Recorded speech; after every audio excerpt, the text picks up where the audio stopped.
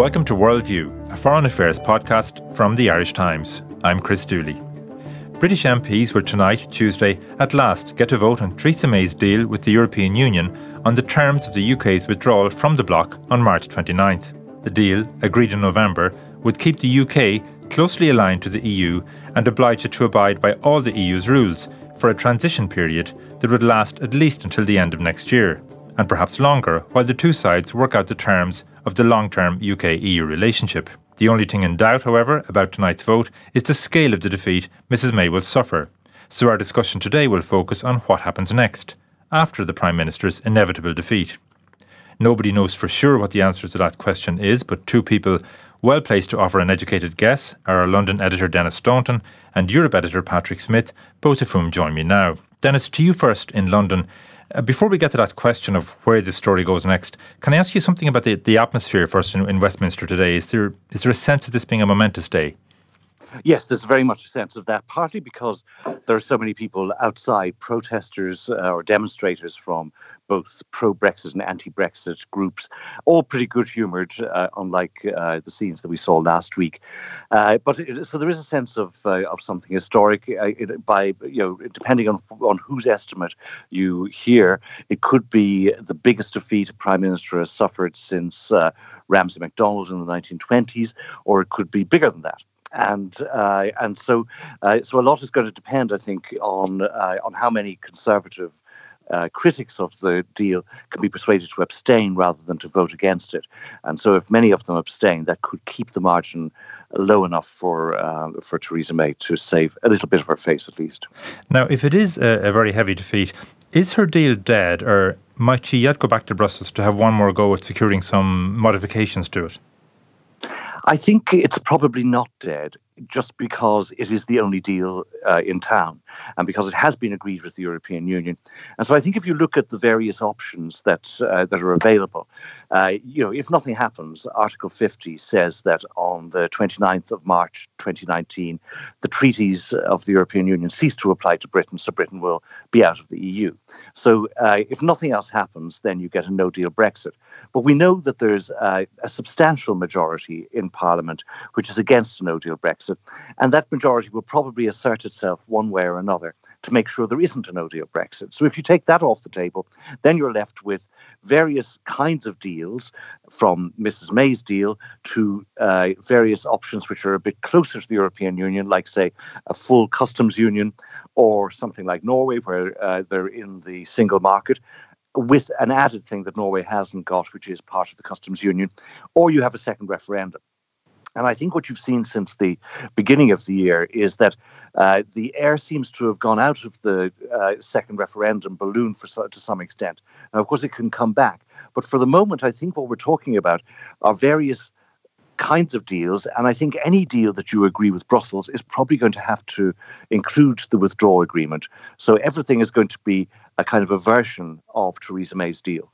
But in terms of the existing deal, I suppose the scale of the defeat would be a factor here, will it? If she's sort of within sort of 70 or 80 votes, could she possibly go back to Brussels and say, well, actually, if I can just get some change on the backstop, I can get these extra 70 or 80 votes we need to get this deal over the line?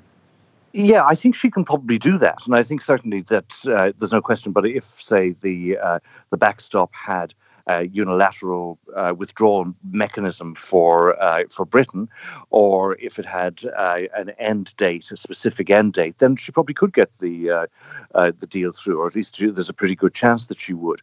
And so she can go and say that. The problem is that the European Union has made pretty clear that that's not available. They're not going to reopen the withdrawal agreement. So then what happens, I think, is that you look at what's going to happen in Parliament. And so that, if the pressure in Parliament is to say, you can't get a deal on the basis of Conservative and DUP votes because we've just tried that and it's not working. And so the only way that you can get support for your deal or for some kind of deal is that you go and you get some cross-party coalition with Labour votes and perhaps even a few more. And that's when the pressure will be for her to offer something which is closer and, say, has a customs union, has maybe more regulatory alignment. And I think if she goes to Brussels with offering something like that and looking for a concession on the backstop, one of the interesting things that happened this week was in the letter from Jean-Claude Juncker and Donald Tusk that came on Monday. One of the things they said, which was a kind of statement of the obvious, but it wasn't necessarily obviously they were going to state it, it was that that whatever replaces the backstop doesn't actually have to replicate what's in the backstop. So in other words, as long as it achieves the purpose of the backstop, which is to make sure there will be no hard border, that'll do. Well, if Britain goes back to Brussels and says, what we're looking for is something which would not need to, it would basically remove the necessity for a hard border, then it may be easier, and it'll be interesting to see what Paddy has to say about this, but it may be easier for the European Union to offer a bit more flexibility about the backstop, or at least to make some declaration saying that if this was the basis of a deal, that the backstop wouldn't have to be used. Paddy, what do you have to say on that point? I think it's definitely the case that if she comes back to Brussels, the leaders will say to her, we are willing to negotiate the context of the political declaration, which is basically setting out the shape of the future relationship. We're not prepared to touch the withdrawal agreement, and the withdrawal agreement includes the backstop. So the backstop will stay in place.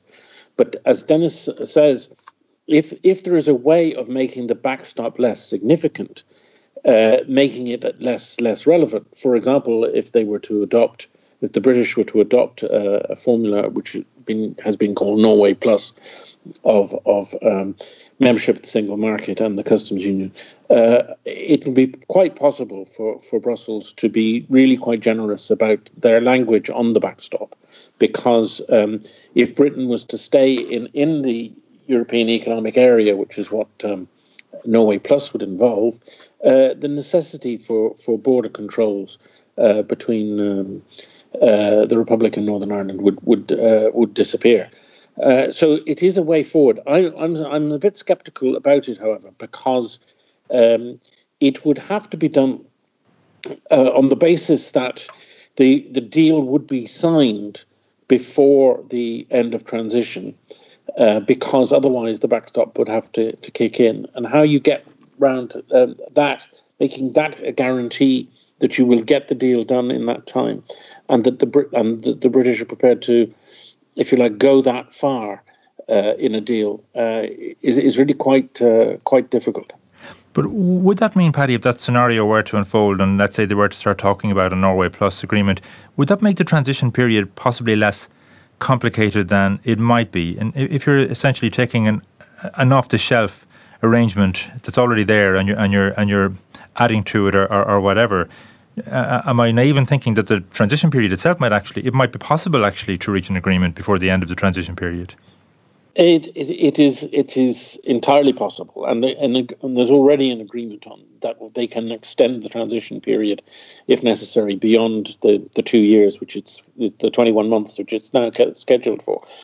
So all of that does offer opportunities, but it doesn't completely get rid of the backstop issue, and it also does mean, and this is the big problem for May, that she has to go back on her two key red lines, which are the customs union and membership of the single market. It will be quite a humiliating U-turn for her, and that's why I would be concerned that the British are not going to be sufficiently ambitious when they go down that particular negotiating line to meet the requirements of Norway Plus. Denis, whatever avenue Mrs May does seek to pursue after the vote tonight, is it increasingly likely, you think, that the UK will end up seeking an extension to Article 50? In other words, to delay the Brexit until after March 29th? Yes, I think it certainly does seem likely, although they will have to offer some reason beyond just not being able to make up their minds how to get out. And so I think that it certainly is likely that it's quite clear they're not ready to leave on the 29th of March unless there is a transition arrangement in place. It's also getting very close. Even if the withdrawal agreement was approved in Parliament, you then have all this implementation legislation which you've got to get through. And so the timetable is getting tight no matter what happens. So I think it is likely that they will seek to have some kind of an extension. I think the other thing, just to go back to what Paddy was saying about the complications. The other complication, of course, with any move that Theresa May makes towards a softer Brexit is that it alienates a big section of her own backbenchers and indeed possibly members of her government. And so that then creates a major difficulty just in terms of governing. So what if she has to find her majority for Brexit by going across the aisle, where does she find the majority for day-to-day governing? And just in the kind of an atmosphere that you've got here, which is likely to get more feverish rather than less, the threat to her is no longer obviously to her leadership of the Conservative Party because she won a confidence vote that keeps her safe for 12 months. But the threat is a vote of confidence in the government. And so, and the majority could be formed by two groups of people, really, along with the opposition themselves. And that would be either a group of Conservative MPs who would decide that they would have to vote against the government in a confidence motion rather than risk a no-deal Brexit if she decided that actually she was going to plough ahead towards a no-deal Brexit. And there are a number of Conservative MPs who would feel strongly enough to actually vote down the government in a confidence motion rather than have a no-deal Brexit. And then the other group, of course, would be very hardcore Eurosceptics who might find that, if they thought they were being pushed into Norway Plus, that this really was Brexit in name only. And some of these people have actually said that her deal as it is, Theresa May's deal as it is worse than remaining in the European Union because you couldn't get out of her deal as far as they're concerned. So I think that, all of this is going to happen in an atmosphere of great uncertainty politically in Britain. And there has been some speculation that Jeremy Corbyn could move his no confidence motion even tonight or immediately after the vote. Is that likely or possible, do you think, or how fast do you think he plans to move? Yeah, he's being a bit sort of gnomic about exactly when. He says, wait until you'll see it. It'll be very fast. It'll be very soon. So there is an expectation. It could be Tuesday night. It could be Wednesday. But it's certainly expected to be quite soon. Now, he's got a problem there because, first of all, it's pretty clear that, she's very likely to prevail in a confidence vote. So he would lose the confidence vote. And according to the motion on Brexit that was agreed by the Labour Party conference last year, what he's got to do then is to explore other options, including a second referendum. And he has made increasingly clear, and most recently on Sunday, that a second referendum is not his favourite option. He would still prefer a negotiated solution. But if he's not the government, then it's hard to see how he leads that negotiated solution. So he's going to be under pressure from a lot of his members, not just his MPs, but more particularly the Labour Party membership, and specifically the very young members who have been his staunchest supporters. They want a second referendum, and they want to reverse Brexit. And so he's got quite a difficult course to manage too, as soon as this vote happens. And of course, we know one of the reasons that the Labour Party has refrained from moving a confidence motion up to now has been they know that they can't win it. But I'm wondering what has changed in the calculations in the last few days to make Corbyn now start talking about taking this action.